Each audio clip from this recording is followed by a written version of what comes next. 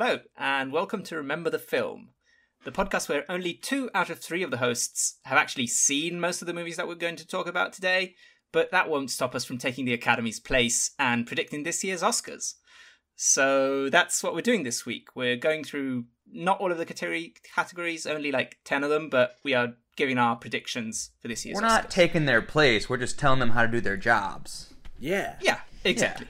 So that We're smarter than them. so that we will have credentials, so that they can eventually invite us into the Academy. Of course, because this is really just an audition for us to get enough clout to get into the Academy. Correct. Like, We that's deserve the it. reason why we're doing this. Grizz, if you were to do a job in the industry that got you into the Academy, what would that job be, you think? Writer? Okay. Hugo, I see you as a set decorator for some reason. You're gonna decorate I'm sets. utterly talentless. Art so Directors Guild. I could be a movie critic, I guess. That's the only thing I'd be Which close they will enough to have decidedly not any... let you into the Academy for Yeah. being a movie critic. Yeah, exactly. So, Truthfully, there you go. if I could pick, I'd love to be an actor, but I don't. There's not a whole lot of really meaty roles for bearded fat guys. I think you can take Paul Walter Hauser. You can take his job. There we go. Any job, Yes. any role he's in, you could do it. I think. Also, that guy's very talented. No shade at Paul Walter Hauser. Yeah, I love him. no shade, Yeah, no shade. He's great. Yeah.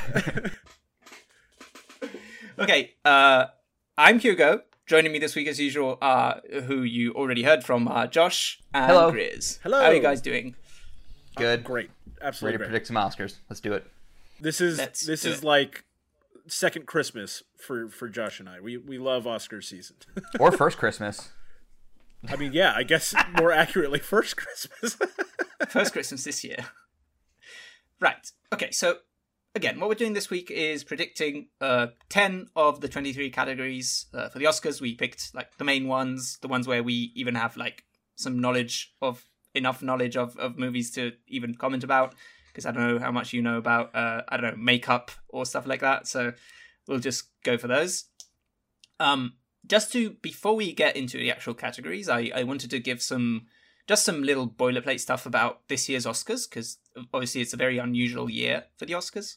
The Academy announced in June of last year, 2020, that the ceremony was going to be postponed from the original date of the 28th of February to April 25th, so next Sunday, right? Yeah. Correct.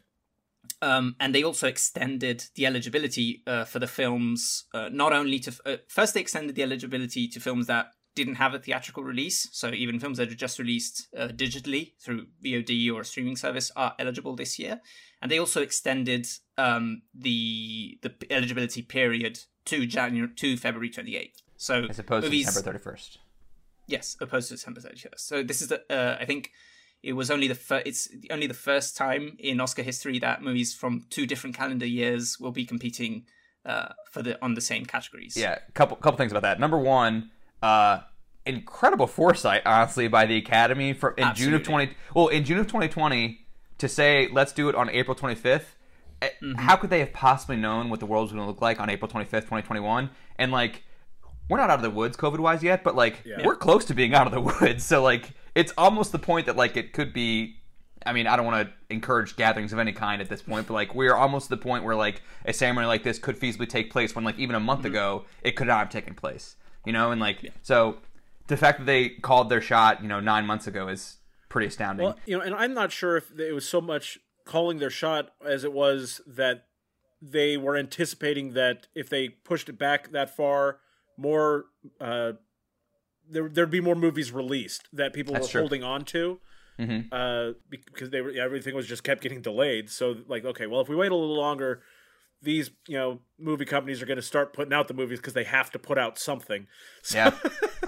And Hugo, to your point about 2 calendar, movies with 2 calendar releases, or 2 years of calendar releases rather, this is the first time that something that premiered at Sundance was eligible for the Oscars like a month or so later, because normally Sundance is in January, and so those movies that premiere at Sundance aren't eligible for the Oscars until like 14 months after they premiere at Sundance because of the calendar year thing. But this year, for example, Judas and the Black Messiah premiered at Sundance in January, and now it's competing for Best Picture in April, and that's crazy. And it also makes a big difference because a lot of the time those movies that premiere at Sundance early in the year get kind of overlooked for Oscar season. It's hard to have legs for a year and a half, for a almost. whole year, yeah. So it makes for a very interesting ceremony this year. People may not realize this, but no movie that's ever premiered at Sundance has ever won Best Picture. I mean, they've been nominated, but no movie's ever won by premiering at Sundance. So, yeah. I mean, I don't think Judas and the Black Messiah will. I don't think Judas and the Black Messiah will this year. We'll get into the predictions, but doubt. Yeah, recency bias is a big thing in the Academy. But that's kind of thrown a wrench into this year because of the release schedule is so thrown off, and the fall festivals are thrown off, and Sundance was thrown off, and all that stuff. So this is only the 4th time in Academy history that they have been postponed, which is another interesting topic. I wonder what the other reasons were, but possibly some war. I would think, maybe World War II or something. Yeah, I don't know which year they were actually this happened before, but you know what I mean. The last thing that I want to talk about before we actually get into the predictions is that this year was a record-breaking year for diversity at the Oscars.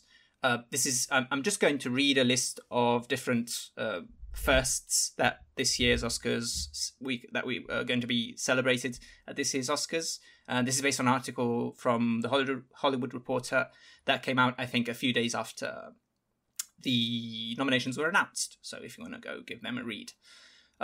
So we'll start with Riz Ahmed because he will be the protagonist of our film to remember for this week, which I will remind you is Sound of Metal. Riz Ahmed is the first Muslim to ever be nominated for Best Actor in a leading role. Some people did get nominations for supporting roles, and Mahershala Ali famously won twice in that category. And when he also in his acceptance speech. In his acceptance speech for the first Oscar, he actually did specifically mention being a Muslim and what that meant to him in winning the award. Mm-hmm. Very meaningful, for sure. Steven Yeun is the first Asian American actor to receive a Best Actor nomination. Him and Yeon Young-jun, if I mispronounced, I apologize, became the first Korean-born actors to receive nominations at all in acting categories. Jeez. Very interesting. Yeah. Christina Oh became the first Asian American woman to receive a nomination for Best Picture, and Lee Isaac Chung only the second Asian American to receive a nomination for Best Director.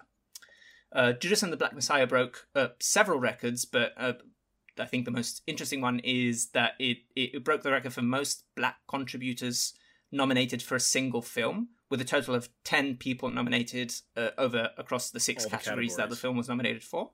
So, for example, the 3 producers of the film are all black, so that's 3 contributors. For the first time in history, there is more than one woman nominated at the same time in the Best Director category. Only 5 women before this year had ever been nominated at all, and Catherine Bigelow remains, at least until next week, the only woman that's ever won Best Director. At least until next week, yes. At least until next week. So, spoilers for our predictions. Chloe Zhao became the first non-white woman to receive a nomination for directing, and also the first woman to receive 4 nominations in the same year, because she's nominated not just as a director, but she's nominated for editing. She did her own editing. She wrote the adapted screenplay, and she's also one of the producers of the film, so she's nominated for Best Picture. I remember back in the 2014 movies, Selma was nominated for Best Picture, and Ava DuVernay did not get a Best Director nomination. And Bennett Miller was nominated for Best Director, even though his movie Foxcatcher was not nominated for Best Picture. So, yes, Chloe Zhao is the first non-white woman to receive a Best Director nomination, but maybe she shouldn't have been. Yeah, far from the first one deserving of the opportunity. I will say most of these, it's kind of sad that these are firsts in 2021, but it's still, I think, important. It's worth celebrating now. Yes. Yeah. But it's good to also look at it in the light of this has been a long time coming. Hugo listing these is great, but it's not like we're like, we fixed it, guys. Oh, no. We're done. No. I think it's important to bring these up because they are important things that we should celebrate, but it's, at the same time, as I said, it's kind of sad that these firsts came so late in Oscar history. Last thing, in general, this was a record year for gender parity in the nominations, with women receiving a record total of 76 nominations. It's 70 women receiving 76 nominations, because, of course, some people had multiples. compared to the previous record of 65. So, although it's not that big of an improvement on the previous record, because the percentage of female nomination is still only 32%, so it's not exactly equal, and the previous record was 31%. So it's just there are more nominees this year, so there were more women nominated, but overall the percentage is pretty similar. Well, and as we've kind of referenced in previous episodes of our podcast here, the percentage is going to be tough to get up, to equality in the Academy until they fix the percentages across the industry. And so as more women are given more opportunities throughout the industry, hopefully we'll start to see more, equality in the nominations. Yes. And I know I'm preaching the choir with you two, and I get that. But if anybody listening to this thinks it's silly that we're listing these statistics here, I just want to point out to you that for the vast majority of the history that movies have existed, they've been directed by white men almost entirely. And if you think that doesn't affect the kind of stories that get made into movies, you're crazy. So it does matter. And wrong. So, and yes, I also fully appreciate that we are three white men talking yes, we are. about this, but... Not us though, right, guys? Which, to some extent, it's important that white guys like us do celebrate this stuff and point it out. So, get that. I applaud all these nominees, and they're all very deserving. Yeah, and that's the best part about it this year. The best part about it this year is how deserving all of these nominees Everyone are. is, yes. All fantastic picks. And honestly, last thing real quick is like these movies do give like fresh perspectives on like certain, seeing things from different angles that I've never thought of before. Like a lot of these movies have fresh perspectives that are really exciting to see and really interesting to watch. Absolutely. Okay, so let's jump into our main topic this week, which is predicting the Oscars for this year. As I said, I picked 10 of the categories, and we will be predicting. I will be basing my predictions on just Oscar buzz, because, again, most of these films, unfortunately, not available in my country until after the Oscars. So most of the more accurate predictions, I suppose, will be from the two people who have actually seen most of the films. Well, so that's why I'm hosting, so I can have a role on this podcast. As far as accurate predictions go, following the buzz is how you make accurate predictions. That's true. Whether or not, but as far as like informed opinion on whether those predictions are the people who deserve to win, that comes from actually having watched the movies. Yes, let the record show that my predictions are coming from, I'm voting with my head, not my heart. Like these are not who I think should win, and a lot of these I haven't seen necessarily. And we are going to talk a little bit about who we would like to win. Yes, but I'm following. I'm following what I think is going to happen, not what I want to happen. Not what I want to happen. For sure. Okay, so let's jump into the first category, which will be the best adapted screenplay category. The nominees are Borat subsequent movie film, which, as we said last week, is an adapted thing because the character is an original character from a previous product. So I guess it's adapted screenplay, although the process of writing this would have been essentially a new screenplay, and also a lot of it is improv anyway. Written by a whole bunch of people, but namely Sacha Baron Cohen, Peter Bayman. There's 11 writers on this, so I will not be reading all of them, but based on the character created by Baron Cohen. Then we have The Father, written by Christopher Hampton, Florian Zeller, based on the play by Zeller. Nomadland, written by Chloe Zhao and Chloe Zhao, is that pronunciation? Zhao. Based on the book by Jessica Bruder.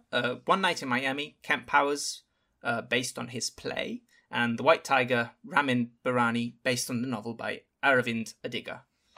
So, any comments or snubs in this category? I think guys? I'll just kind of say to kick off as far as snubs across the entire year of nominees, there's not going to be as many snubs to me this year as there are in most years because of how many movies were delayed or just weren't released because they're saving them for a year in which people can actually go see movies. There are still snubs. There always are, but I actually feel this year in most categories there are fewer snubs or fewer movies that I think you could call a snub than in previous years. So as far as this category, I didn't really have anything that jumped out to me as an obvious snub. What did you think, Josh?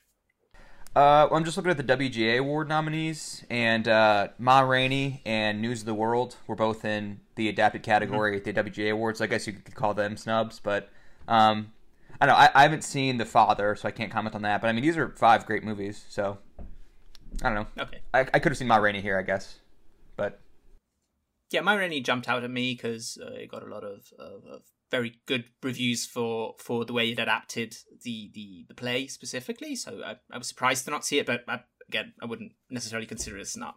All movies that are highly regarded. So yeah. So I think what we're going to do with all of these categories is kind of go around and say what we wish would win. So what's like our favorite for this category and what we think will win.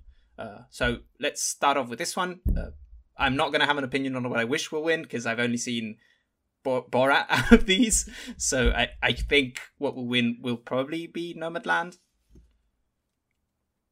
The one that I would like to win is The Father, which I watched yesterday, so it's very fresh in my mind, recency bias. But the one that I think will win is Nomadland, and I think that we've seen that, from most of the buzz that most people are agreeing on that front. Mm-hmm. Yeah, I haven't seen The Father yet, but I imagine that might be my wish could win once I see it, just based on the what I'm hearing. I do think Nomadland will win. I think I mentioned last week in the podcast the connection between Best Picture and the screenplay category. And spoiler alert, Nomadland is very heavily favored to win Best Picture, so that means it's probably also going to win the screenplay category. And I mean, I think the script is great. I think it's very tenderly written, and I think that its character work and its structure is maybe a bit more subtle than your typical movie, but like it's still there. And the light touch is, I think, pretty welcome. And I think the script's great. And like of these 4 that I've seen, it's probably what I would prefer to win. But again, I haven't seen The Father yet. Grizz? Well, and with Nomadland, the reason I think it will win in general is just because the parts that are scripted are very good, but also the way the movie was shot, there are a lot of aspects of it that are not entirely scripted because the people in the movie didn't necessarily know that Frances McDormand was Frances McDormand. So there's some aspects of the movie that are very raw and real that kind of, and they blend so seamlessly with the scripted stuff. So I really do think that in terms of the challenging aspects of a screenplay, Nomadland does some pretty impressive stuff. Also, I want to mention that because we talked about this last week a bit, like the quote-unquote adaptedness of an adapted screenplay. Mm-hmm. This Nomadland is based on a nonfiction book by Jessica Bruder, and so Chloe Zhao is basically shaping this story. It's more or less an original story that takes place in a non-fictional world, in a non-fictional setting, basically. And as Grizz said, there are like some people, non-actors playing. Non-professional actors, rather, playing lightly fictionalized versions of themselves, so that there's that aspect. But like, this is closer to an original screenplay than, I mean, Borat's also close to an original screenplay as well, but this is closer to an original screenplay than the other 3 nominees, I guess. Yeah, and I think from the buzz, Nomadland is probably going to clean up this year. So we'll see, but I think it's very likely to win this category as well. So, okay, next category is Best Original Screenplay. The nominees are Judas and the Black Messiah, written by a screenplay by Will Beerson and Shaka King. The story is by Beerson, King, Keith Lucas, and Kenny Lucas, who I suppose are brothers. Minari, written by Lee Isaac Chung, who also directed. Promising Young Woman, written by Emerald Fennell. Sound of Metal, written by Abraham Marder and Darius Marder, brothers. Story by Derek Schoenfrantz and Darius Marder again. And, of course, The Trial of the Chicago 7, written by Aaron Sorkin. Again, I'll start us off because I'll have the least to say on the other films. But of the 2 I've seen, I've obviously seen Trial of the Chicago 7. We talked about it on the podcast. And Sound of Metal. I obviously, Sorkin's writing is excellent. I thought the writing for Sound of Metal was remarkable. I think that the fact that it has to blend the written word with sign language is not just a feat of filmmaking, but it's also in the writing. And the fact that they had to kind of work this story around the fact that he was going to be interacting with real life deaf people, and I don't know. I thought that aspect of it was really remarkable, and I thought the writing was fantastic across the board. Yeah, I mean, we'll get to Sound of Metal, but like I think that the character work in particular is extremely good on the page, and this is a very, very well written movie. Big fan, and very subtle as well. Yes, definitely, which is also something that I really appreciate. 2 snubs for me. No Palm Springs, which was one of my favorite movies of the year. I think we've all talked about it before. And I just want to say on the Palm Springs thing, this feels like the category where it could have worked its way. Yeah, in. it's kind of like the wild card. Sure. You know, that's a wild card kind of movie that could like appear into original screenplay, and it did get nominated at the WGA Award for original screenplay. The other snub is Mank. No Mank here. So Jack Fincher, who passed away 20 years ago, his son got his movie made, and I was hoping to see him here.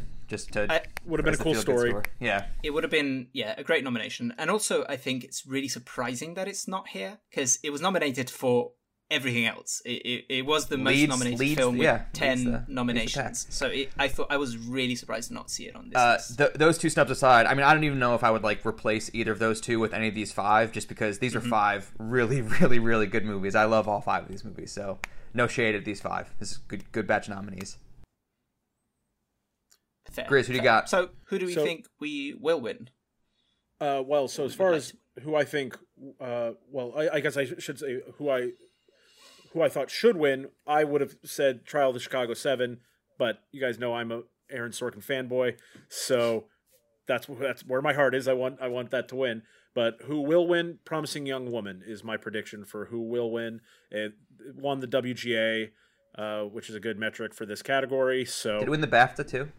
I think it won the BAFTA. It might have. I didn't write that down. I think it did. But I know that it won the WGA, and having just recently watched the movie, the script is really freaking good. I really, really, really like this movie, and I also really enjoy how it's written. It's a very well written movie, for sure.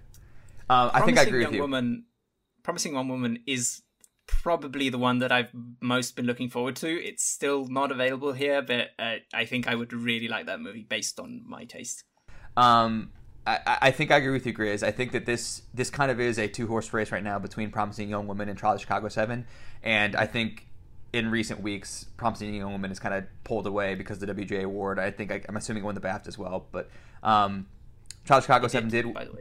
Okay, cool. Trial of Chicago 7 did win Best Screenplay at Golden Globes, but we all know that doesn't mean anything. So, I won't be surprised if Trial of Chicago 7 comes in here, but I'm going to go with Promising Young Woman. It also would be the category where that film could get its win as well. I know we shouldn't think in these terms. It might come up again later. Yeah. But, I mean, we shouldn't think in those terms, but I think voters do. Voters think, I really liked Promising Young Woman. I would like to reward it someplace. This could be the place where they decide to reward it. Yeah.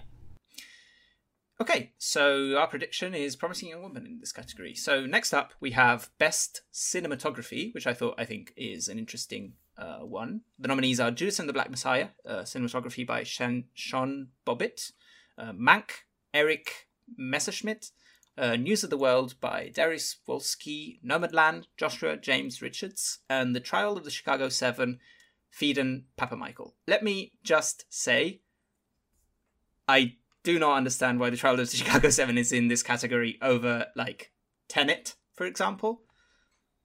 I think that was an interesting pick.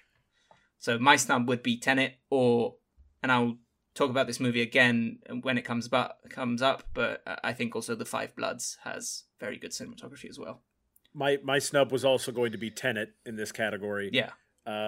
But I think as far as the reason why Trial of Chicago 7 over Tenet is that overall Trial of Chicago 7 was a better received movie. People were disappointed by Tenet, whereas more people were, surprised by Trial of Chicago 7, and so maybe that's what pushed it over the edge for a lot of people. For sure. I can see that, but again, we talked about this last week, but I sometimes I wish like films that are excellent in specific things would get rewarded for those things, even if the overall reception isn't as positive.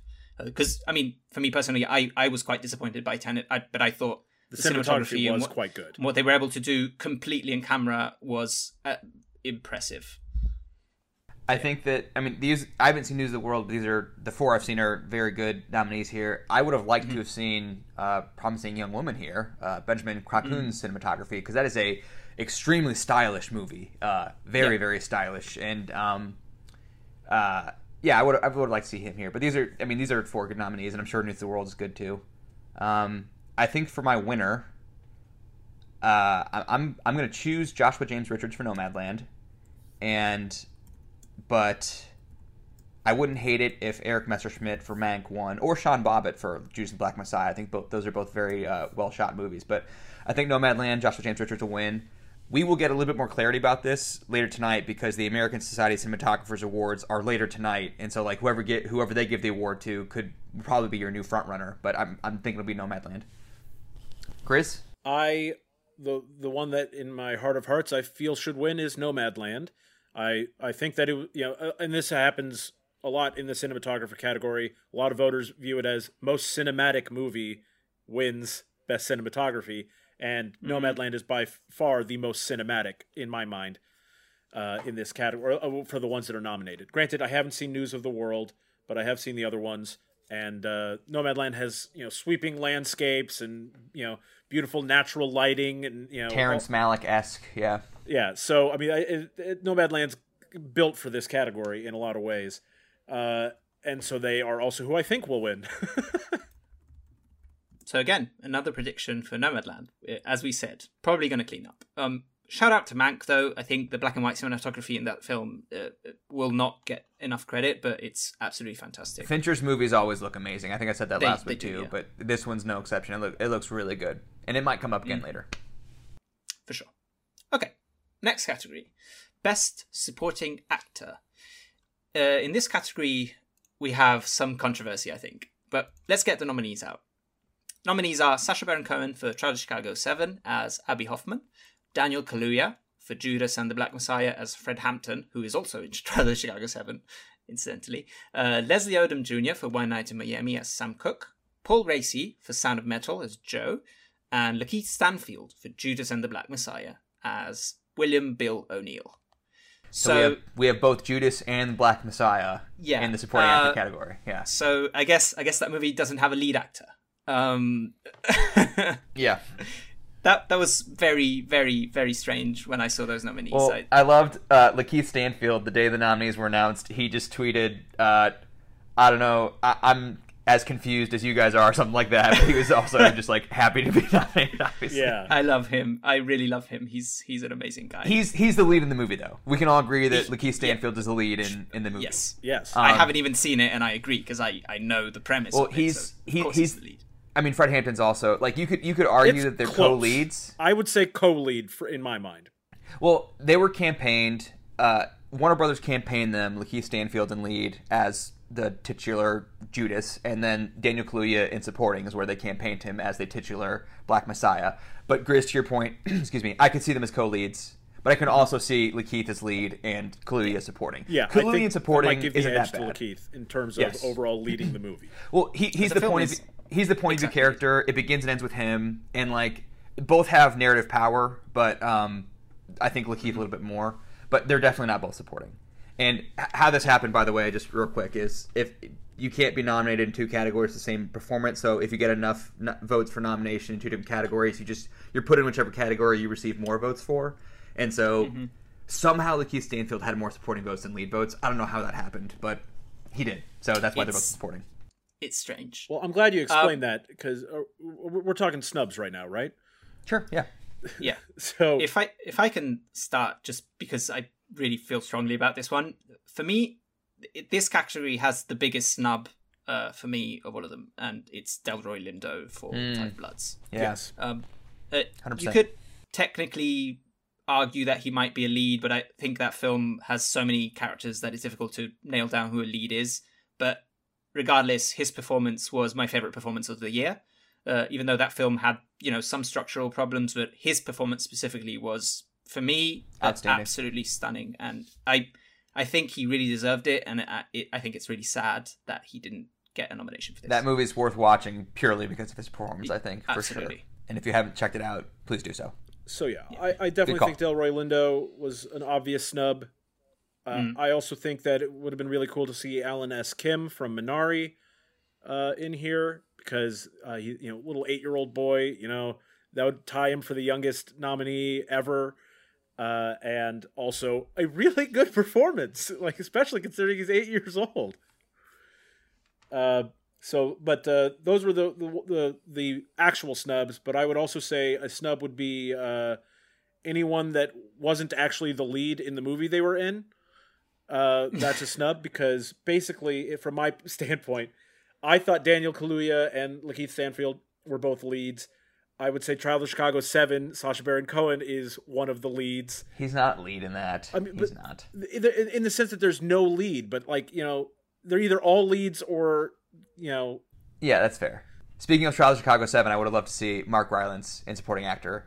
I mean, he just won this category like 5 years ago, but he's low-key really, really, really good in Chicago 7. He kind of drives the movie forward really well as the defense attorney. Yeah, but also, so if I can... Sorry, go ahead. I was just going to finish. I also wanted to say that Leslie Odom Jr., I could make an argument for being a lead, because in One Night in Miami, it's about 4 guys. They're all the lead to me. Well, it's about 4 guys, but if anybody's the lead, it's Malcolm X and Sam Cooke. Like, sure. They're the main guys of the 4. So I agree with you. He again ends up in supporting. So, of all the nominees, the only person that stands out to me is actually a supporting role is Paul Raci in Sound of Metal. And he is great so nomination, good. By the way. Yes. He is fantastic. Yeah, we weren't sure he was going to get nominated here, and I'm so freaking happy he was. Like, yeah. And we'll talk about him later, but what a devastating performance. Yeah. Yeah. If I can throw out just for a second a sneaky pick, because this is something that would never get nominated because it's a purely comedic performance, but J.K. Simmons in Palm Springs. Yeah, I mean, adore him. It's not the kind of performance that would get an Oscar nomination, but I think one of the great comedic performances of the year. So, what are our predictions then? Kaluuya's going to win. Kaluuya. He's cleaned up every award from the Golden Globes on, so he's going to win. Golden Globes, Critics' Choice, SAG Award. I mean, he's been all over it. Daniel Kaluuya is going to win. I think Paul Raci should win, on the premise that he is the actual supporting actor in the category, but Kaluuya is going to win. like I said, I can see Kaluuya as the supporting. Like that's a defensible category placement. Sure. Yeah. And honestly, between Kaluuya and Raci, if either one of those guys, in terms of like what I would prefer to win, either one of those guys is fine with me. I think they're both brilliant, and I'm also really happy that Daniel Kaluuya is going to have an Oscar, because he's one of my favorite. He's one of the most interesting actors working today for sure. He's been fantastic for several years at this point, and great in everything he does. Just, if you haven't seen Widows, just look up the gymnasium scene from Widows and watch Daniel Kaluuya in that 2-minute scene. He is unreal in that. It's so good. Mm.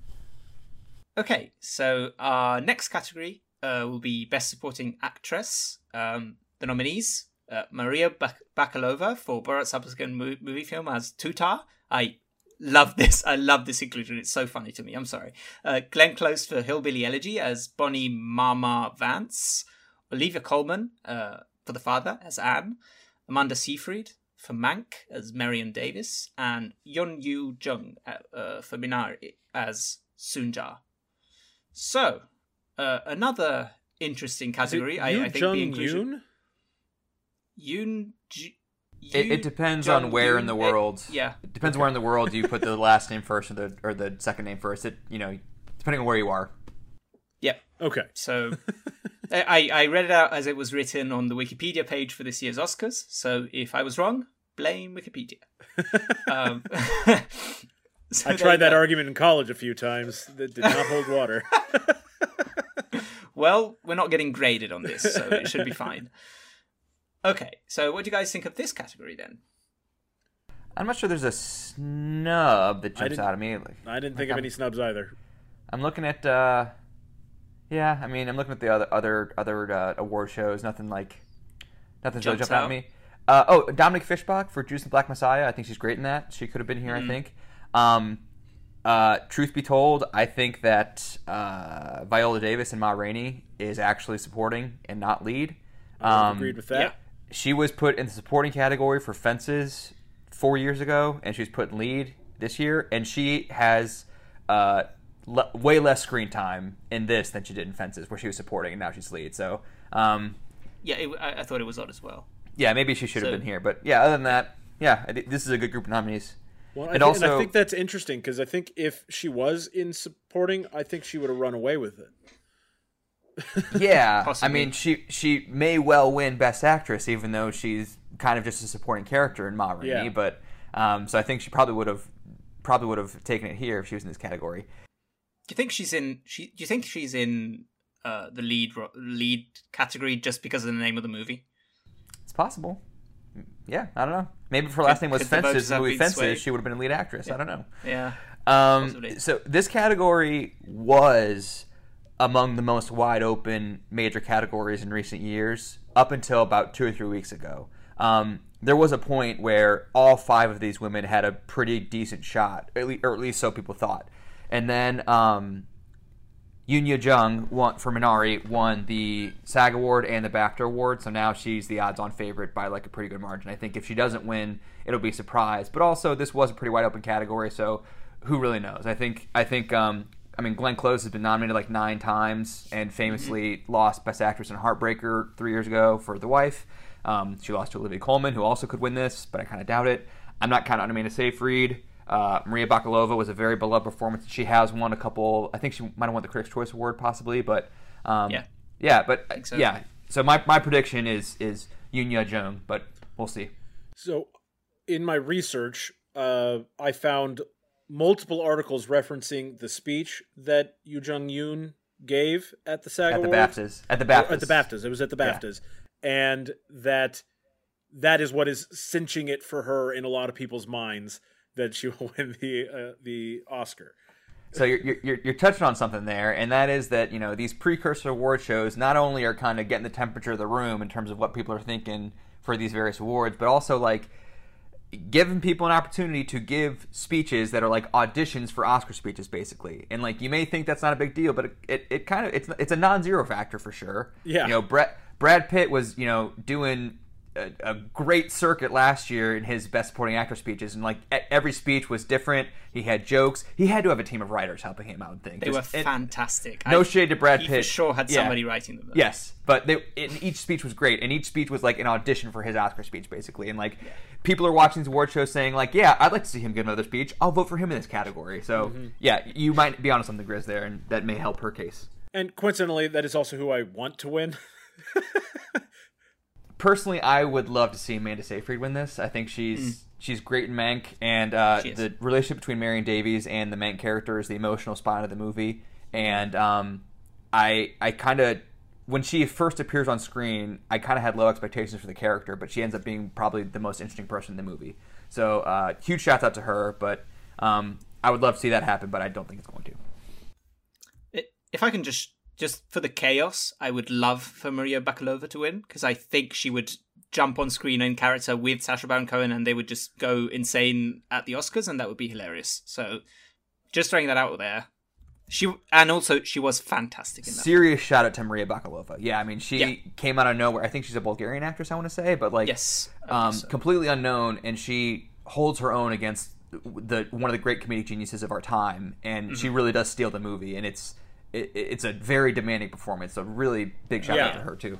Really demanding performance. The amount of stuff she has to put up with and stay in character is insane. Including Rudy Giuliani. Yeah. Including really... Oh my god. Let's not even go there.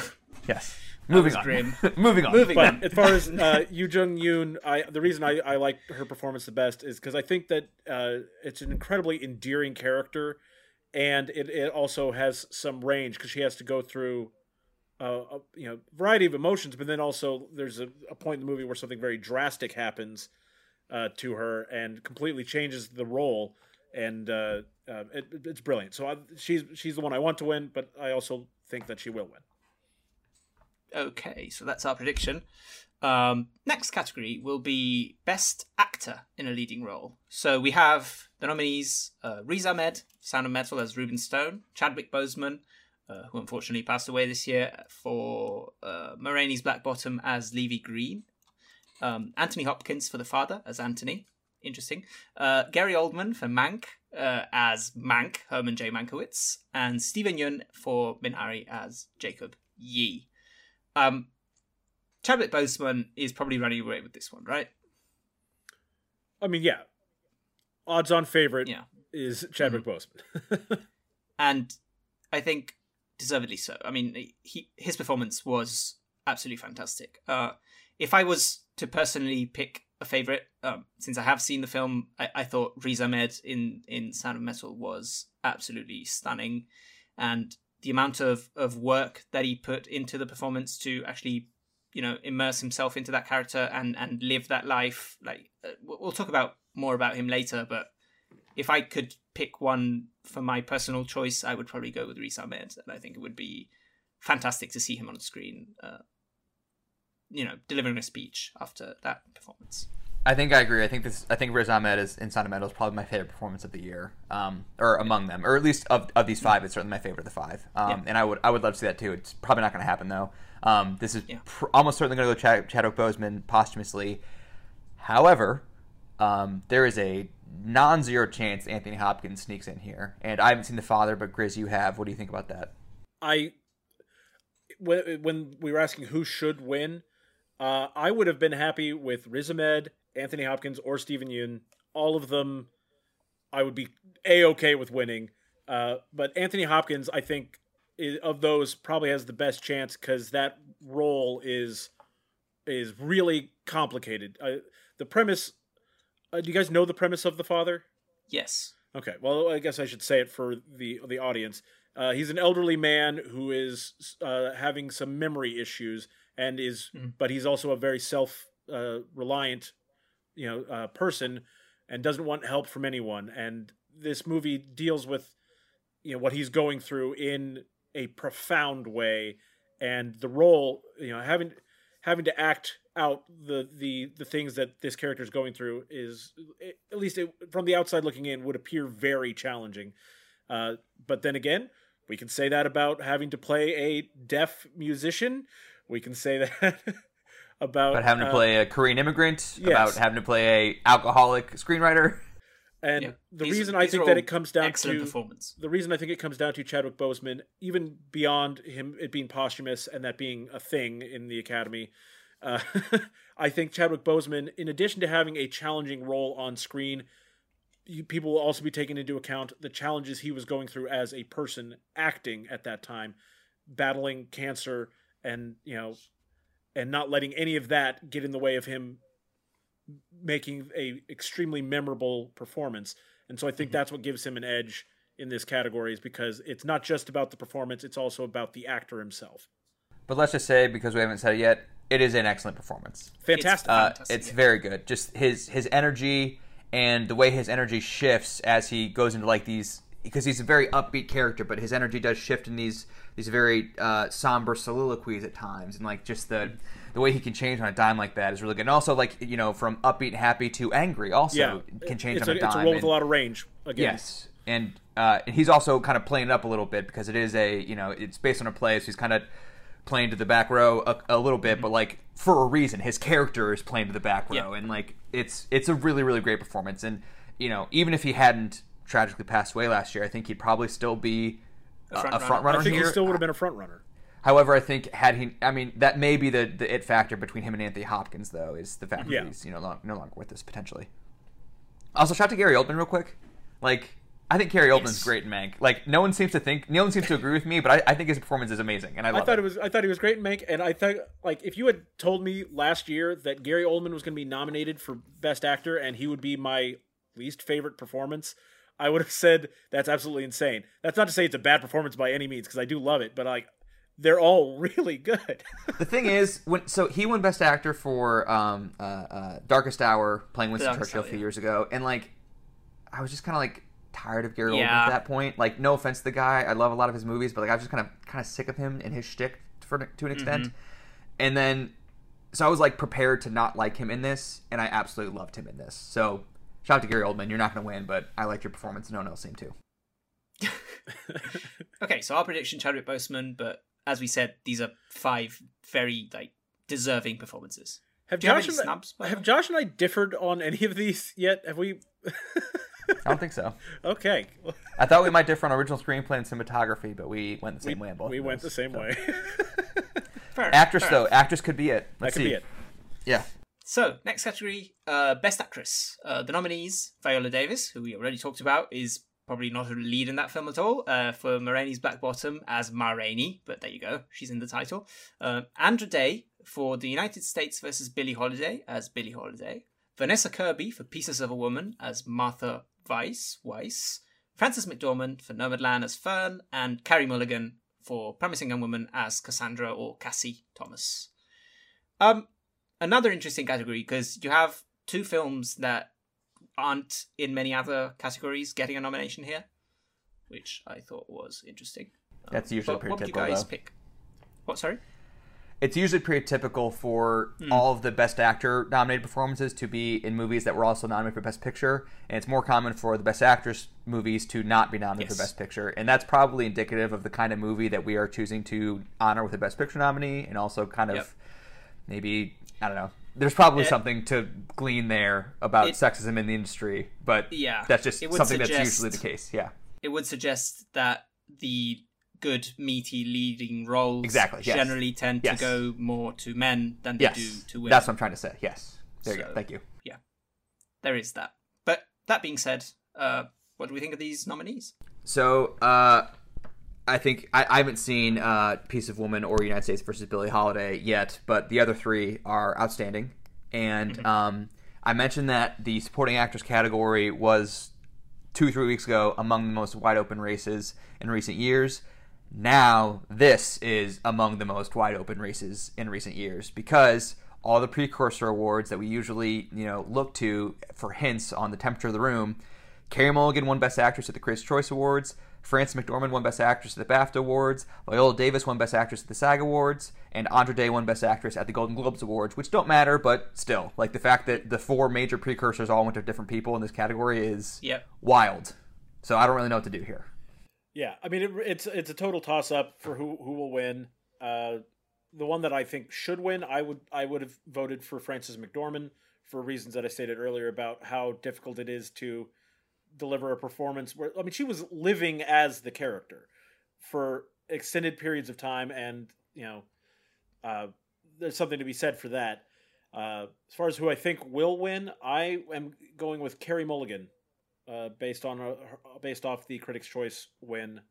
That is my reason for her pulling it out here in the Academy Awards. I think my prediction would probably be Carey Mulligan as well, for reasons that maybe shouldn't be the reasons, but that do play in. That, for example, as we said before, this would be another of the categories where this film could get its big award. Also, Frances McDormand has already famously won an Oscar twice in her career, so I think Carey Mulligan has a pretty good shot. Yeah, also very recently, yeah.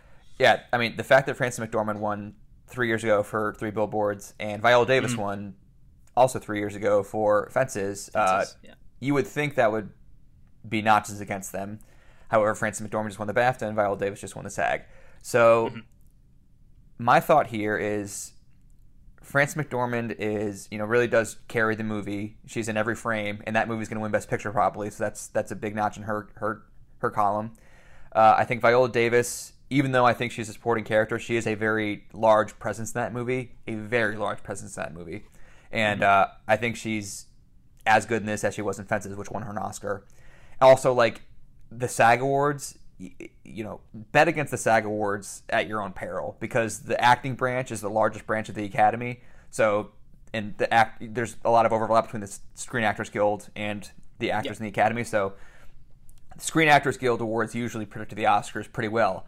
However, in this category, I think 2 of the last 10 Best Actress winners were chosen by SAG, did not end up winning the Oscar, and one of those was Viola Davis for The Help in 2011. So it's possible they may have gotten it wrong again with her this year. That said, even though I just said this could be where we differ, I think I'm also going to go with Carey Mulligan. Just because that's where my heart is. Like, I want her to win, because she was my favorite performance of those 3, Frances McDormand, Viola Davis, and Carey Mulligan. And to your point, Hugo, I think that they could reward the movie here, particularly if Chicago 7 wins original screenplay. Mm-hmm. And honestly, like, I think this is it's a more audacious performance than the other two, even more audacious than Ma Rainey, which is saying something. And it's a big ask. There's a lot going on in this movie, that a lot on Carey Mulligan's shoulders. And I she's unfortunately great. haven't seen this film. As I said, is the one that I'm most interested in seeing out of all these. But I think the way her performance is, in some ways, the film is very topical, very meaningful in the current time, and the fact that it does hinge on sort of a big performance, which also does fit the world that they seem to be creating in that film based on the trailers and based on the reviews, I think is gonna give her a lot of chances to win. Yeah. Also, like, Promising Young Woman it's a revenge thriller. It's a black comedy. It's a romantic comedy at times, and it's a social drama. And Carey Mulligan has to play all of those and carry all of those, and she does. I think she's great in it. Yeah. And again, she's who I'm hoping for, and like, because it's such a wide open category, I'll just say she's my prediction too. Even though, I don't know, I feel really not good betting against the SAG Awards. So Viola Davis or Frances McDormand could sneak in here too. It wouldn't even be sneaking in. It wouldn't even be sneaking. Yeah. The door is open. Just walk through it. I think I would agree that this is probably the most wide open category that we've spoken about so far. Okay, so next up, I thought we'd sneak in the best animated feature category. Big animation fans here. Just for Grizz. Me and Grizz. So I think it's fun to talk about. The nominees this year are Onward.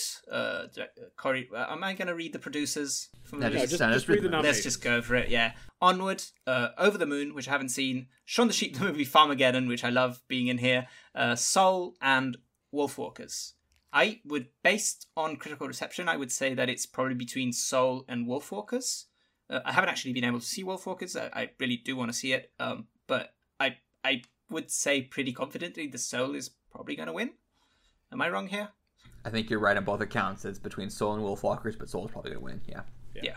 And just for interesting conversation, between Onward and Soul, I actually enjoy Onward better. We've talked about that previously on the show, but I have no doubt in my mind that if you're choosing between the two Pixar movies here, you're going to choose Soul as a voter. So. Yeah. So I think Soul. I think Soul will win, and I'm not going to be disappointed if Soul wins. I think it's obviously Wolfwalkers has gotten a lot of buzz, but I honestly think it going up against Pixar is going to be a tough mountain to climb here, even with it being as artistic a movie as it is. I just think that, especially since there are going to be people voting who may not have actually watched all of these movies, a lot of people will vote based on the Pixar name. Yeah, I don't want it to be I don't want to overlook the fact that Disney dropped Soul on Disney Plus on Christmas Day, so everyone freaking watched that movie. So everyone's seen Soul, so that's going to be a notch in Soul's column to probably win this, I think. And I'm not going to be disappointed if Soul wins. Great movie, man. Great movie. Big fan. For me, like, Soul was my favorite movie that I have seen so far from this pool of films. So I love that film. If it wins, I'll be happy. And since we're not going to be talking about it later, I also want to shout out that I think that Soul is going to win Best Score as well. I think so too. Yes. Agreed. And deservedly so. Score is absolutely fantastic. In the film. Atticus Ross and Trent Reznor. Trent Reznor.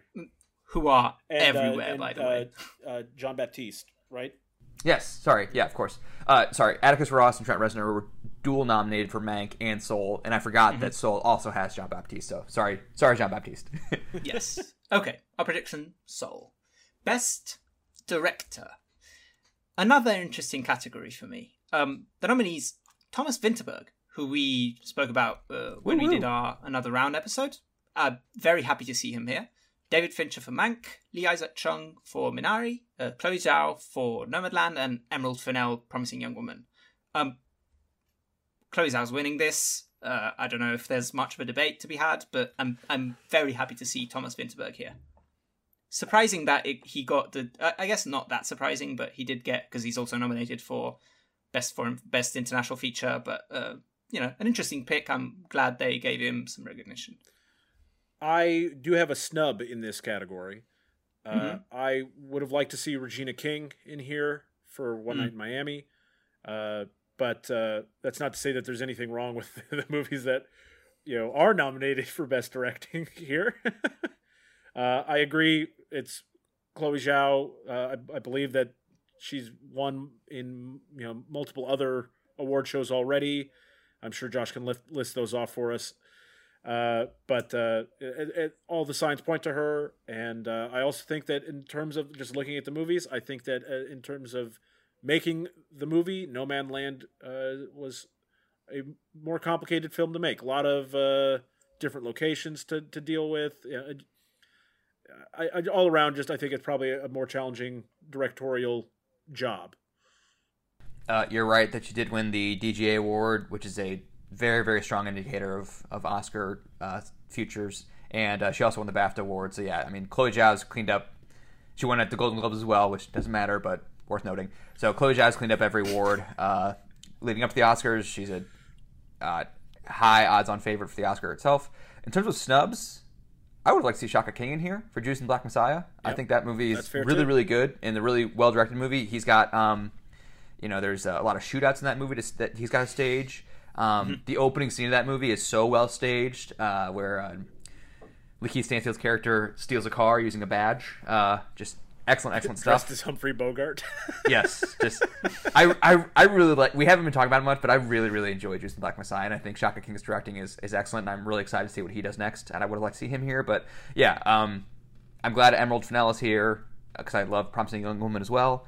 I'm glad David Fincher's here, and I think if Chloe Zhao somehow doesn't win, I would think David Fincher would win, but that's not going to happen. Chloe Zhao's going to win this, and deservedly so. Nomadland's a great movie. Yeah, so I think we all agree on that one. We've been really spot on with our predictions, by the way. And Chloe Zhao, shout out to The Eternals, due out in November. Her next movie is a $200 million Marvel movie after making this $5 million Best Picture winner, likely. So. Which, by the way, she did not to take us off topic, but she did some interviews where apparently they've been doing a lot of, the film will have less CGI than most Marvel movies, is what she said, which is interesting. I thought that was good. We'll see. See our Denis Villeneuve episode for my comments about our Prestige to Blockbuster pipeline. We're putting all of our most talented directors into at the moment, and see Chloe Zhao for an example of that. It is what it is. But hopefully after that she gets to make a lot of her own original things. Hope so. Of the success of that. Yeah. Okay, we did it. We're at the big one.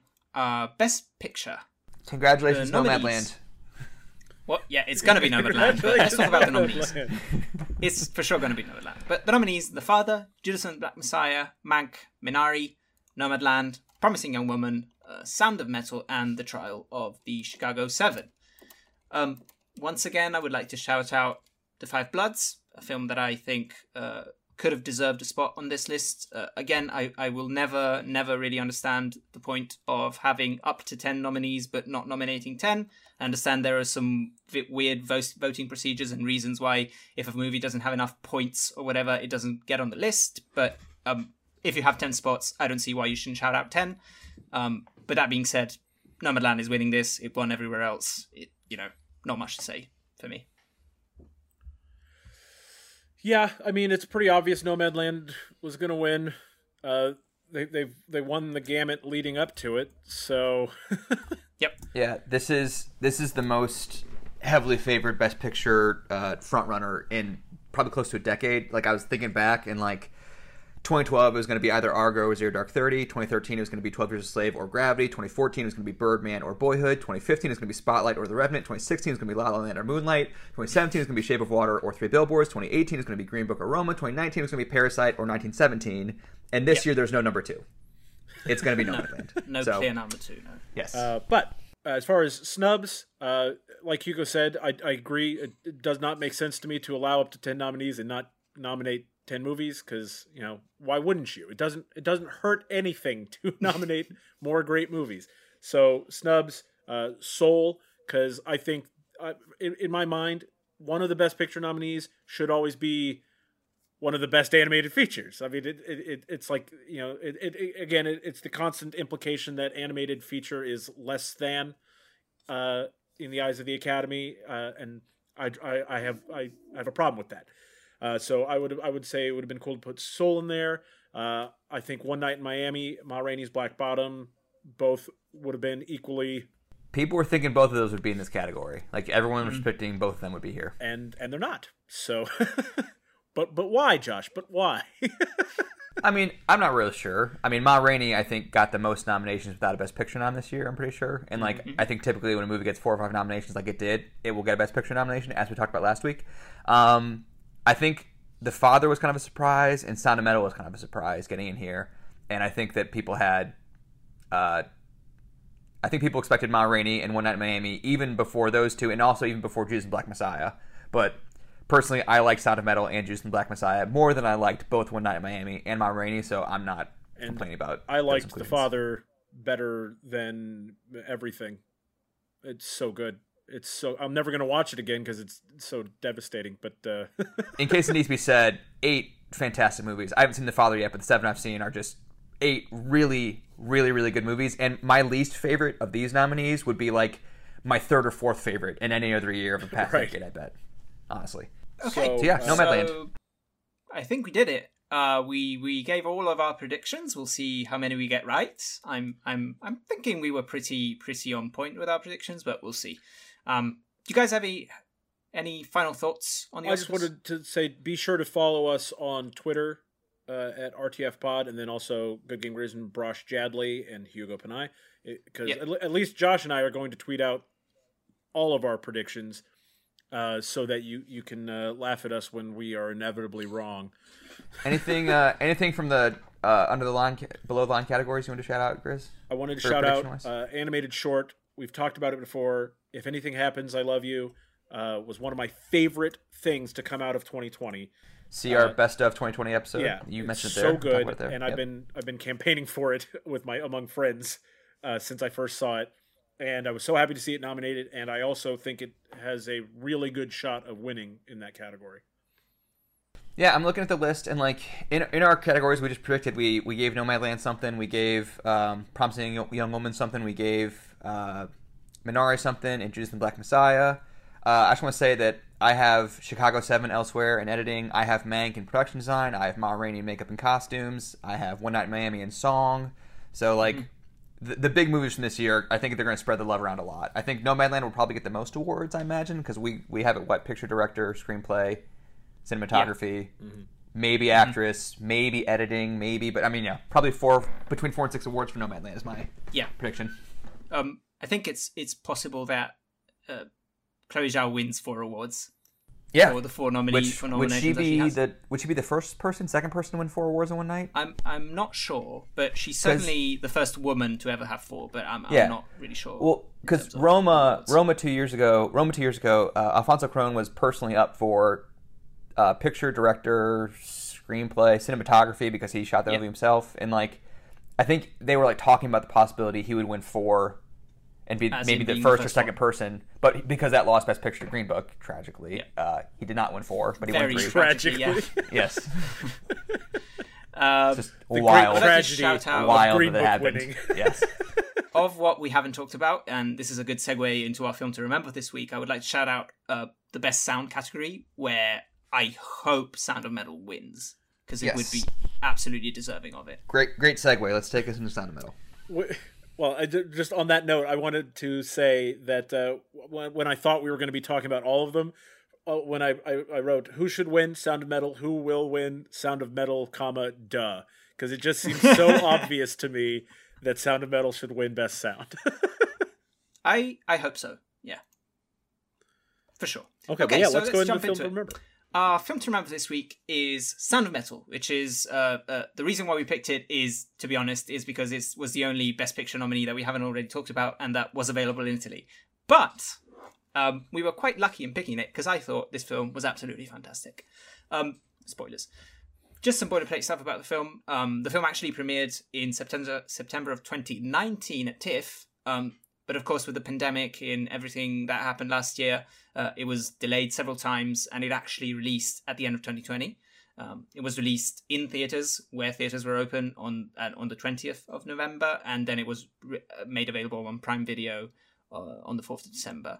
Because I think Amazon is producing this film, right? Yes.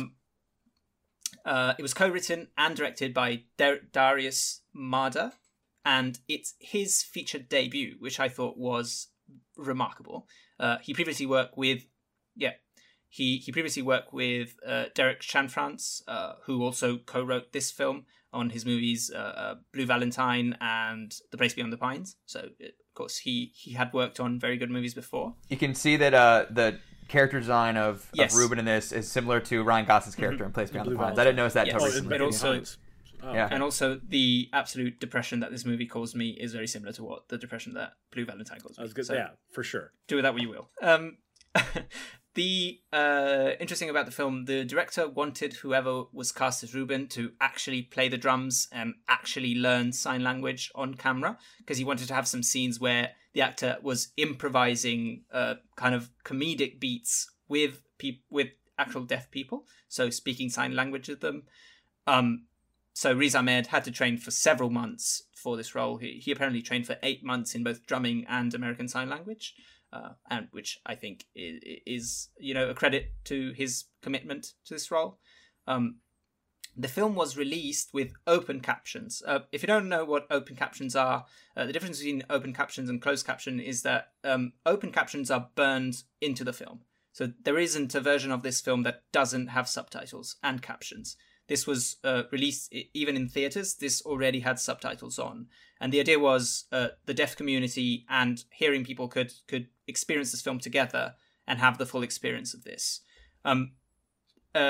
This, of course, wasn't something that they were able to really achieve, because the theater experience for this film was essentially lost given the pandemic. But I thought it was an interesting wrinkle in what they were aiming for with this film. The film was about Ruben, who is a heavy metal drummer who, at the beginning of the film, we see him play with his girlfriend. He lives in an RV, and they are going on this tour, and they are starting to garner some success. But tragically, he starts losing his hearing. And so it's essentially his story having to deal as a drummer with losing his hearing, and he eventually ends up in this deaf addict community, and it's his story. Yeah, because we also learn that he's an addict.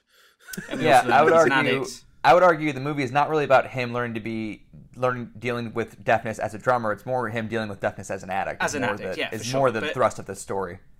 Absolutely, yeah. It's just the premise of him being a heavy metal. That's the elevator music. Pitch.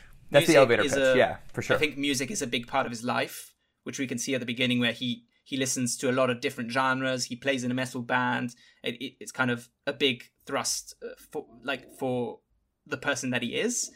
And in that sense, I think it's quite interesting that they choose a musician to lose his hearing. It's quite tragic. I think they choose a musician to lose their hearing because it's the sort of thing that anyone who is hearing what the movie's about is going to immediately be like, oh, yeah, I can see how that's going to be a challenge. And then you come in and you're surprised by some of the other challenges. Yeah. Well, so as a reminder, I chose this as one of my favorite movies of the year in our Best of 2020 episode, and I'll repeat myself what I said then, is that they do an incredible job of building stakes in this. Because like you guys just said, the elevator pitch of this movie is a heavy metal drummer loses hearing, and the audience immediately goes, oh no, that's terrible, because he's a drummer, he needs his hearing. But it's not just that he's a drummer and he loses his hearing, it's that, as Hugo just said, he lives in an RV with his girlfriend and bandmate, and like she's his whole world, and their band together is his whole world. And we learn that he's an addict, and we learn that there's probably some codependency going on between. We'll get to this in a minute, but we do learn, and they don't spoon feed you this, but it's it's a kind of a subtle thing that he says he's been clean for 4 years. And he's been with Lou, his girlfriend, for 4 years, and that's as explicit as they get about it. But that does give you a sense that like his relationship to her and his sobriety are tied, his band with her and his relationship with her are tied. So him not being able to hear and not being able to play in a band with her anymore threatens his relationship with her, and therefore threatens his sobriety, and therefore threatens his entire life. So they are stacking the deck against him and making him losing his hearing, just his entire life is in jeopardy now. It's really, really, really good writing and good character work. And also there's some vice versa in their relationship as well, because even her, there are subtle hints that she She had been going through, some episodes of very, I don't know, strong depression. There's self-harm involved. And when he has to go to the community, his main concern seems to be, but how is she going to be able to go on without me? Because I'm her rock as much as exactly she is my rock. Yeah, so okay, just plot-wise, like once he loses hearing and tells Lou, his girlfriend, that he's lost his hearing, she immediately calls his sponsor, and that's when we learn that he's in recovery. An addict. Yeah. Right, and so his sponsor finds him a facility specifically for deaf addicts, so they drive through the night and go there. And they meet Joe, played by Paul Raci, who is he lost his hearing in Vietnam, and he's an alcoholic, so he kind of runs this program for deaf addicts, runs this home, basically, this community. And he tells Ruben that he can stay, but like he's got to take his phone, he's got to take his car keys, and Lou can't stay. And as soon as he says Lou can't stay, then Ruben's like, all right, we're done here. Thanks for your time, but this isn't for me. I got to go. And that, again, they're not completely explicit about that, but if you're paying attention, like it's always Lou is the number one priority in Ruben's mind, maybe even to his own detriment. And I agree with you, Hugo, that like there is a lot of subtle stuff about her and like the codependency thing between the two of them, not just for Ruben but for Lou as well. But that's more in the last half hour, so maybe we can save that for the spoiler section. Yeah, for sure. So, just overall, what did you guys think of the film? I think we were all pretty positive. I imagine. Yeah, I loved the movie. I had held off on seeing it because obviously it was available in the United States, for quite a while before I had watched it. But I was holding off because I am not a huge fan of the metal music genre, and I thought that this movie was going to be more about that. And so if that's something that if you were like me and that was something that was preventing you from seeing this movie, you've made a mistake because it's not about that. It's so much more than that, and it really is a great story. It's a really powerful love story, and not just a love story between a couple, but love for yourself as well. That becomes sort of a central element to the movie, and I found myself relating to this character in ways that was unexpected to me because on paper we don't have that much in common. But this movie does a good job of showing you how easy it is to relate to what he's going through. I completely agree. As I said, this was I mentioned this and we talked about this in my favorite movies of 2020 episode. And I even told you back in December, Grizz, there's not much heavy metal music in this, and you still took a while to watch it. But I mean, I watched it a few like a month and a half ago. We have a lot of movies to watch this podcast. So I don't begrudge you putting this on the back burner until we have to talk about it. But yeah, I loved this movie as soon as I saw it. When I saw it, it was immediately among my top 5 favorites of the year, if not top 3. I just watched it again this week for the first time since it came out, and like it shot up to near the top of my favorites among these Best Picture nominees. I don't know if it's my favorite, but I really do adore this movie. And Hugo, we both kind of have the same note on the outline. To your point, Grizz, about relating to this character, I think the filmmaking really does help you relate to the character. Hugo, you mentioned the sound earlier, how like the sound design is incredible in terms of like we hear basically what Ruben hears. He's backstage before a show, he's hearing the conversation, and suddenly it just is a high-pitched whine. You can't hear anything else. Yep. So like we are in his head for an awful lot of the movie, not all of it, but an awful lot, and that helps put the audience in his shoes. But on top of that, I watched this with closed captions on Amazon, and I didn't notice the first time I watched it, but I noticed the second time. For the first half of the movie, when Ruben is still learning sign language, the ASL in the movie is not captioned. In the second half of the movie, after Ruben has learned sign language, the ASL is then captioned, which I thought was a really interesting choice because, again, we are with Ruben. What he understands, we understand. That helps us put us in his shoes. And then the third thing is that so much of this movie just plays out on Riz Ahmed's face. Like, there are, when he is reacting to things, instead of cutting back and forth between two characters, it is just all on Riz Ahmed and his eyes and his reaction. And I think that speaks a lot to the power of his performance and helping us relate to him is just let it all play out on his face. Well, and I just wanted to go back to your comments on the sound design for this movie, and this happens at the very beginning of the movie, and I just think it's so incredible how they very subtly make you notice sounds Like when he's in the RV in the morning, he wakes up. Yeah, and they do close-up shots on like the coffee pot and the record and the all smoothie these maker. Yeah, make a smoothie. Yeah, the blender. All the little sounds that are part of his daily routine. And then when he loses his hearing, and again, this isn't spoilery because this is at the very beginning of the movie, but he loses his hearing, you see those same things again because they're part of his daily routine, only now with the sound being muffled or gone altogether. And, when you're first hearing the sounds, like obviously you know that he's going to lose his hearing because that's the premise of the movie, but somehow I still didn't realize when they were giving me that close-up shot on the coffee, when they're doing the close-up shot on the smoothie machine, that it wasn't registering to me. We're setting up all the things that you're going to miss here in a few minutes, and it's really powerful. It's a really well put together movie. And for me, the beginning of the film is excellent. I think the tension building to the moment where he loses his hearing is fantastic. I think it in a similar way as 127 Hours, which is a movie that we talked about last week. You know the premise of the film, so you're expecting this event to happen. And I think the film does a really great job at exactly as you said, Grizz, making you know what you're going to miss. And I think there's also a phase, like right before he completely loses his hearing, where the sounds do start getting a little more muffled, and you're like questioning whether you're imagining it because you know what the premise is, or whether it's actually happening with the sound design. It's really, really immersive. And as Josh said, you are, for almost every frame of this movie, right with Riz Ahmed, whose performance I think is my favorite of the year, was absolutely stunning. As you said, the way he reacts to stuff is incredible because it's not this giant, powerful, screaming performance. It's very subtle. It's a lot of eyes. A lot of eyes. He has great eyes, by the way. He does. Big puppy dog eyes. Acting that he does Yes. with just a face expression and not even a strong one, just the subtle movement of the eyes, the way he looks at things is absolutely incredible. There's a specific reaction I'm thinking of in the back half of the movie that I'll wait for the spoiler section, but it just holds on him for like 10, 15 full seconds, and we'll get to that later, but yeah. Yeah, but the scene, at the beginning of the film when he's, the first time that he's having dinner with the other people in the community and we see everyone signing to each other and he's just sitting there and he's as confused as we are because we don't know what's going on. He doesn't know what's going on because they're just speaking in sign language. And at the same time, you can feel all of his pain in that scene. I really want to know how deaf people felt about those scenes compared to how we felt about those scenes. Because obviously, like, we're as confused as Riz Ahmed is sitting around that table. Like, I don't know.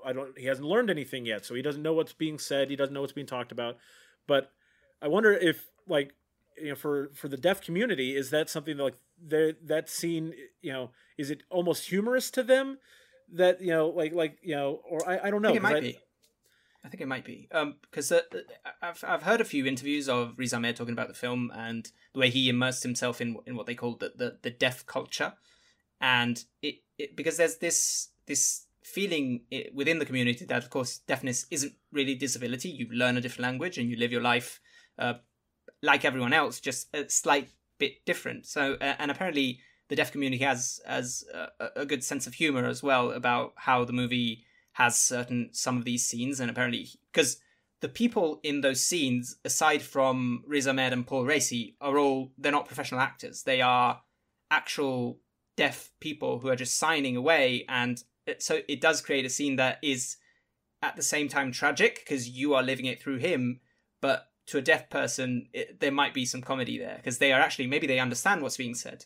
It's also a fish out of water scene for Riz Ahmed because exactly. like that scene, I love that scene because it's so joyous. It's like these people sit around a dinner table, like a dozen people around a table having very, very lively conversations with each other and like, signing and banging on the table and getting each other's attention and like they're laughing, they're having a good time, and Riz Ahmed is just sitting there unable to understand any of it. So again, it's a fish out of water thing for him. I imagine if you can, I think it is kind of played for a comedic beat to an extent, just because like the contrast between the joyousness around the table and then just the utter confusion and kind of dourness of Riz Ahmed. But I love that scene just for the feeling that everyone's just so happy and thrilled to be there. A fantastic contrast because it shows you how you can be deaf and not see it as a disability or even a negative in your life, and you can just be happy about it and enjoy it and not have a real problem with it. while we see him, of course, seeing him as a tragic character, because it would be being sad tragedy for anybody. If you lose your hearing at 30 years old, adapting to that life can be tragic, obviously. This will come up in the spoiler section, but I want to mention that this movie Joe does say that most people in this community do not see deafness as you said, they don't see it as a disability, and they don't see it as something that needs to be fixed. And we'll talk about that later, I think. Or should we go to spoilers now? Let's go to spoilers. Spoilers? I think, just the last thing I wanted to just point out before we talk about the actual plot, it's just the movie structurally, for me, the only negative thing that I have to say about it is it felt just a teeny bit too long.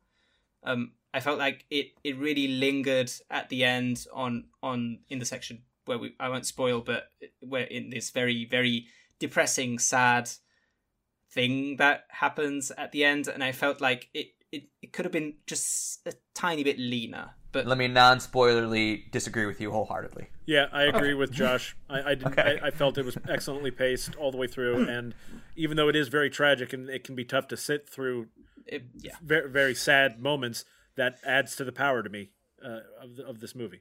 In terms of pacing, this is a 2-hour movie, and so you guys know I'm a huge fan of act breaks. First act break right at the 28-minute mark, which is perfect for a 2-hour movie. There's a midpoint right around the hour mark that's really good for a 2-hour movie, and then the break into 3 is right around the 90-minute mark. So it's I think it's actually really brilliantly structured in terms of timing wise. But let's talk about spoilers. Okay, spoilers. So what happens in this story, Josh? So as we said, Riz Ahmed's a drummer, loses his hearing. He's an addict, so he has to go to this facility, this community for deaf addicts. And Lou cannot stay, so Lou has to go off. She actually goes back to Paris, where she's from, we learn. Around the midpoint, the movie kind of jumps forward in time, and at this point, Ruben has learned sign language, and he's actually thriving in the community. And because of that, he's learning fast, he's popular, people like him, and so Joe offers him a permanent job, living in the community and working in some capacity there. And the idea of living there permanently instead of temporarily kind of freaks out Ruben, and so he immediately starts making moves to leave the facility and find his way back to Lou, because as we said earlier, Lou is his number one priority for everything. So he sells his RV, the RV that he and Lou were living in, and then takes that money to go get cochlear implants against the advice and wishes of Joe. And so because he does that, Joe asks him politely to leave the facility because, as we said, the people in this community do not see deafness as something that needs to be fixed, and so they might take your surgery as a betrayal. So, thank you for your time, but please leave now. And so, or at least they don't want to be reminded. Sad scene.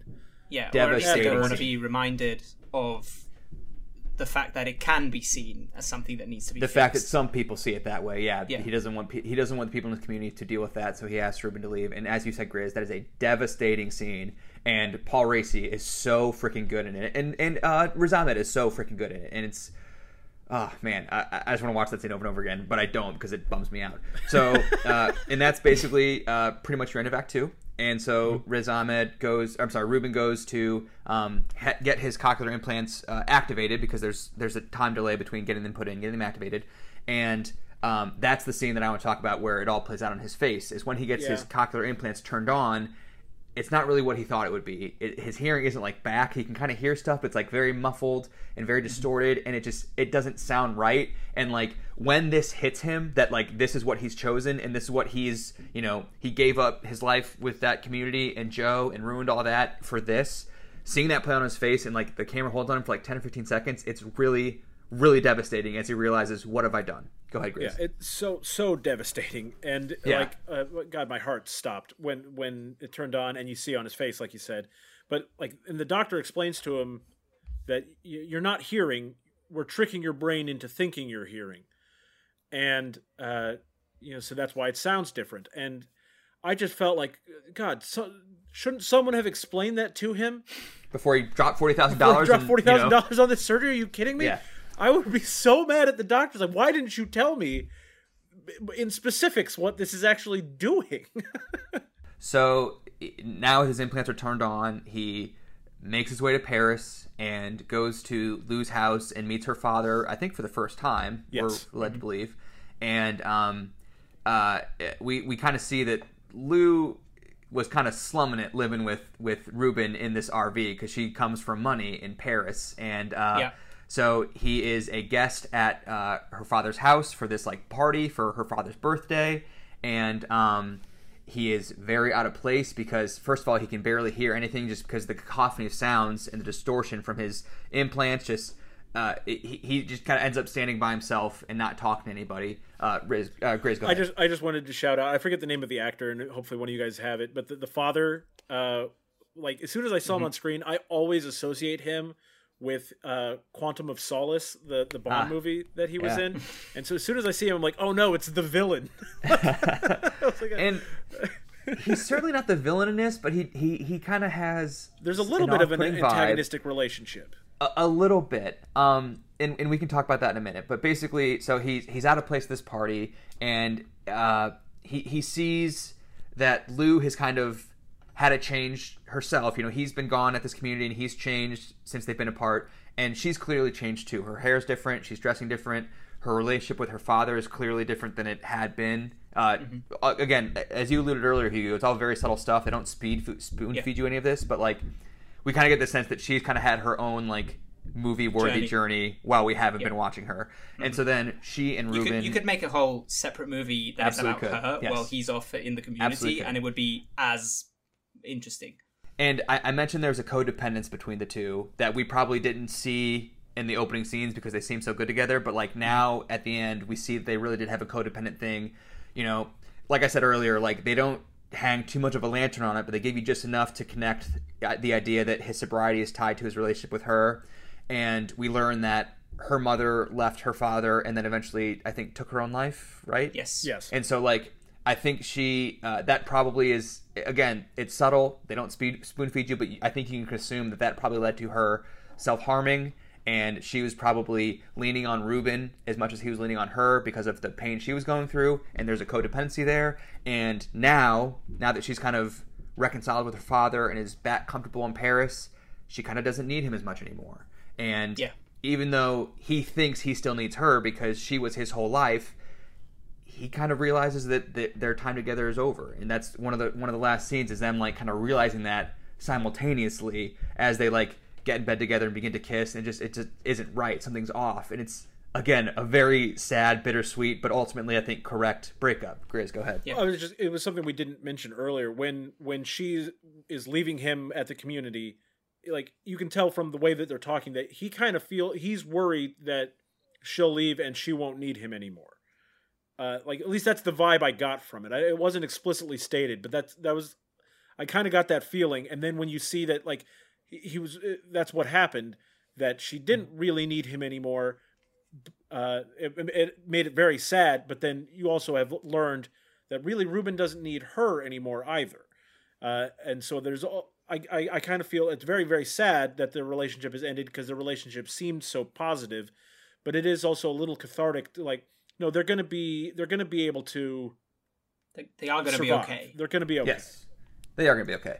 So I have in the outline here, why do we think Lou and Ruben broke up? I think that's what we just said. It's like they had a codependent relationship. They're both going through some things. And, Ruben, clearly Lou seems to have worked through the stuff that she needed to work through and was leaning on Ruben for. And we can talk about the final endpoint, but I think Ruben has also worked through a lot of the stuff he needed to work through such that he was codependent on Lou. But I want to save the ending. I have in the outline what do we think about Ruben's decision to get implants, and I want to ask you guys about that. But Hugo, do you have a point first? Yeah, I have a point on the way that the breakup is kind of a natural endpoint for both of their journeys. I think what's interesting about the film is that the premise is kind of it is a premise that starts for both of them sort of a journey of self-discovery and self-acceptance of the issues that they had going on before this happens. And it's kind of a traumatic event that sets them off into really working through what they had kind of hidden behind their codependent relationship. And at the end, they both grow from it, even though it's very sad and very tragic. It is to some extent and very subtly also quite life affirming. Although it, again, prepare to be sad if you watch this movie. But still, I think just that the fact that they use the premise as kind of a hook, but that's not really the point of the film. The point of the film is self-discovery and self-acceptance. The friends we made along the way. Through your issues. So yeah, fantastic. What do we think about his decision to get cochlear implants? So, I understand that was something that was in his mind from the moment he had heard about it. Yes. Because he wanted to get back to Lou. Obviously, I feel really conflicted about it, because if he had been allowed to talk to Lou while he was in the community, then he might have learned before getting the implants, he might have learned that their relationship was more or less over earlier. In which case he wouldn't have gotten the implants, and he would have still been able to be a part of that community there. And so I feel really bad about it. But so it's hard for me to, at the moment that he's getting the implants, I kind of agree with what he's doing because he wants to get back to Lou. But then with hindsight, knowing that they don't work the way he was, he was thinking they would, and knowing that Lou has, grown past the things that she needed him for, I feel like, no, you shouldn't have done that, which I think is exactly what we're supposed to think about it. Yeah, I mean, it's interesting that I think that, the three of us here are all hearing individuals, so I think that we are primed to want him to get his hearing back, because I think that's how we would feel if we were in his shoes. And but the thing is once he gets to a point where Joe is offering him that permanent job, he's doing great. He's thriving. Yeah. He's learned ASL, and he's built these relationships, and there's a life before him there. Right, exactly. He could be happy there, and he panics at the idea of being happy there and says, I want my old life back instead. But you can't have your old life back. You can't have your relationship with Lou back, and you can't have your hearing back, I'm sorry to say. So I think the movie does a really good job of again, when he first broaches the idea of cochlear implants, me as a hearing person, I'm like, yeah, absolutely, get his hearing back. But I think it's ultimately the incorrect decision. At least the movie argues it's the incorrect decision, particularly given the end point of the movie, which we haven't talked about yet. But I would like to talk about if we're... Go ahead, Hugo. And I think this is where the fact that music is kind of a premise as well in the film is very, very effective. Because yes, the hearing, we do experience the hearing not being fantastic once he got the implants, but I think the moment that really nails it for me, at least, is when he hears her singing, and the camera slowly zooms in on his face, and the sound goes from her singing, which is really quite good, to how he hears it, which is muffled and excellent, robotic, and excellent. You can't really hear it well. And I think that is the moment that absolutely nails down. You really cannot get back to what it was. Crushing moment. Completely. It was absolutely soul crushing. But I think it really sells you on this idea that, look, you've lost it. You're not going to get it back in the same way that you think you are. And maybe the life that you were building in that community is what you need right now, and it's a better choice for you as well as for Lou. Yeah, and there's plenty of metaphors that we've kind of been touching on it, that you want your hearing back, you want your life back, you want Lou back, and those things aren't coming back. Yeah, Hugo, you mentioned that making him a musician was a good choice. I hadn't thought about this just now. Making him a drummer in particular is a very, very good choice because of the vibrations, and you can kind of the fact that he has a scene with a deaf child from the community, and he drums on the slide while the kid has his head pressed in the slide to feel the vibrations of his drumming, and that is of all the instruments he could have played, I feel like drumming is the best choice, the most poetic choice for someone to lose their hearing. It's the best because he can play it. He himself, the drums, you don't need to hear the melody to have the rhythm. So you playing the drums by yourself, you can just play them. But the problem is you'll never be able to play with somebody else. Well, no, and you're having to keep up with the music. That's something I was thinking about. For a lot of bands, the drum sets the tempo, sets the rhythm, all that, and everybody else has to match the drummer. So he really, theoretically doesn't need to be able to hear anyone else as long as they can stay on his beat. That's what he tells Lou also when he's no big deal. We can keep playing. Let's keep going with the tour. And she's like, no, let's get you some help. But yeah, go ahead. But my father is a musician, and I will tell you that it seems like it would be that way, but when you actually start playing, if the whole band isn't in sync at all times and hearing each other and adjusting while they're playing, it is not going to work. Because somebody is going to mess up, and once you've lost the drummer for 1 second, the rest of the music is not going to work. I mean, I did marching band in high school. Yeah. I know all about, the drummer setting the tempo and the drum major matching the movements of the drummer and all that, Yeah. I'm with you. It's hard.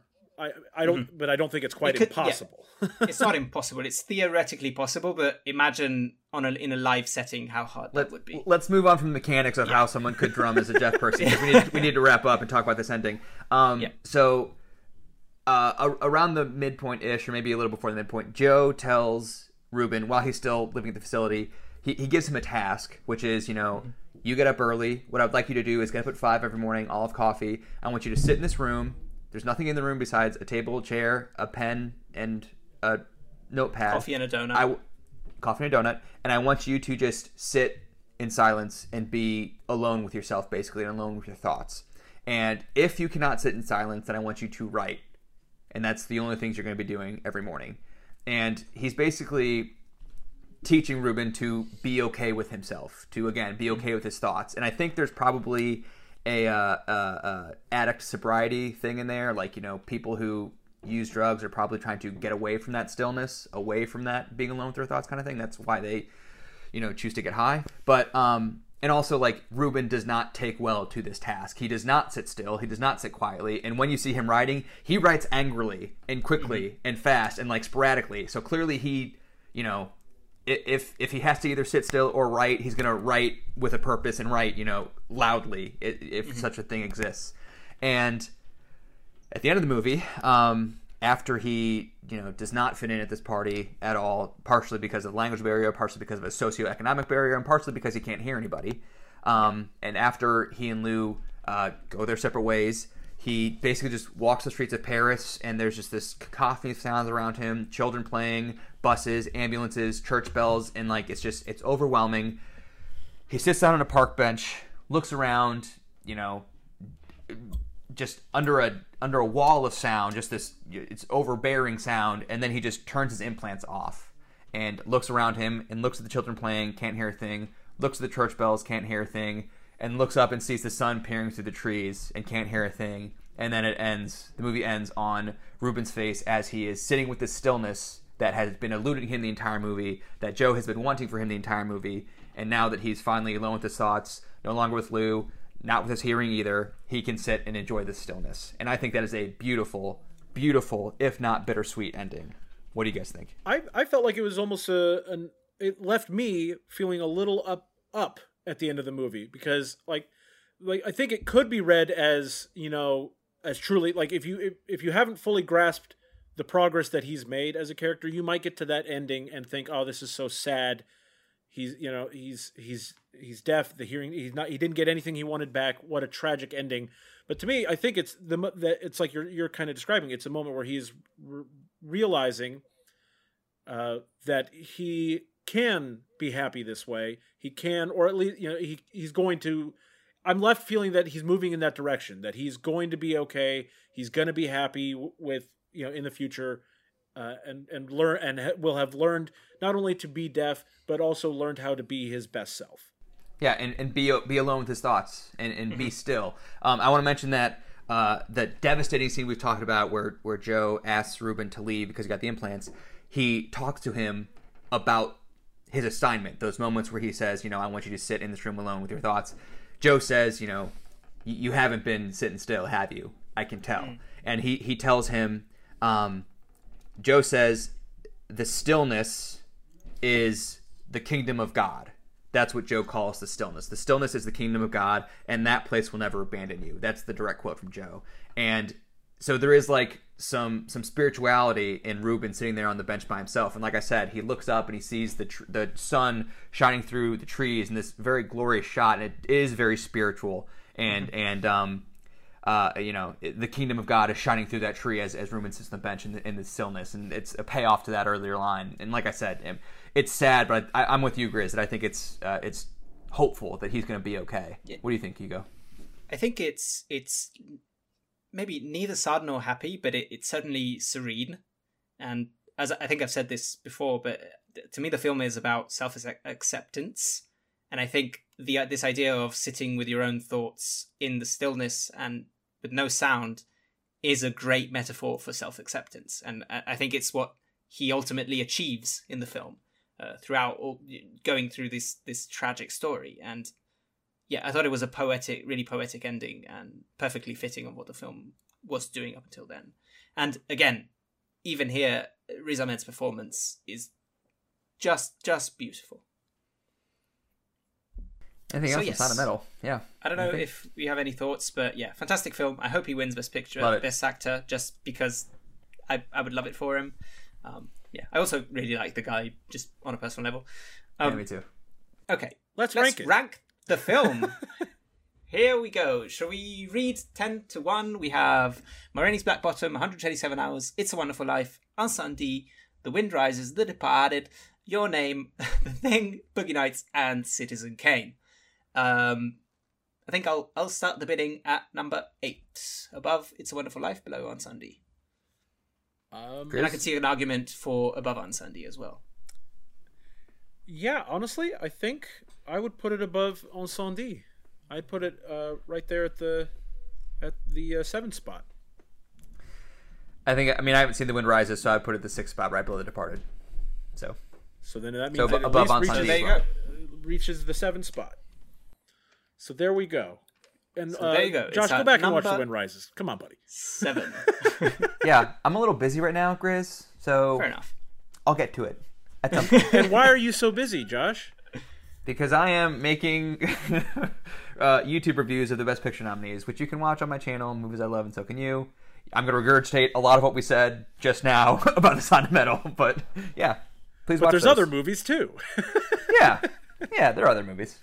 Yeah, so Be sure, if you haven't already, follow Movies I Love and So Can You on YouTube, and that way you'll be notified whenever Josh posts another video. Click that bell for him. And you know what? Feel free to do that on our YouTube as well for Remember the Film. Subscribe, follow, all that good stuff. At RTF_pod on Twitter. Yeah. Hugo, what are we doing next week? Next week, we'll be talking about the film Network, 1976 film by Sidney Lumet. And the premise of the idea is it will be the film to remember, but the premise of the podcast will be how this classic film is relevant today. Yeah, right. So what? 45 years old, and it is 45 years old. Yes, incredibly prescient movie in terms of the current state of the media world and the entertainment world. Yeah. Yeah. So there you go. That'll be the film to remember for next week. Thank you for listening. Like, subscribe, rate 5 stars, follow us on Twitter. Rate 5 stars and all that. Bye. See you guys. Watch the Oscars.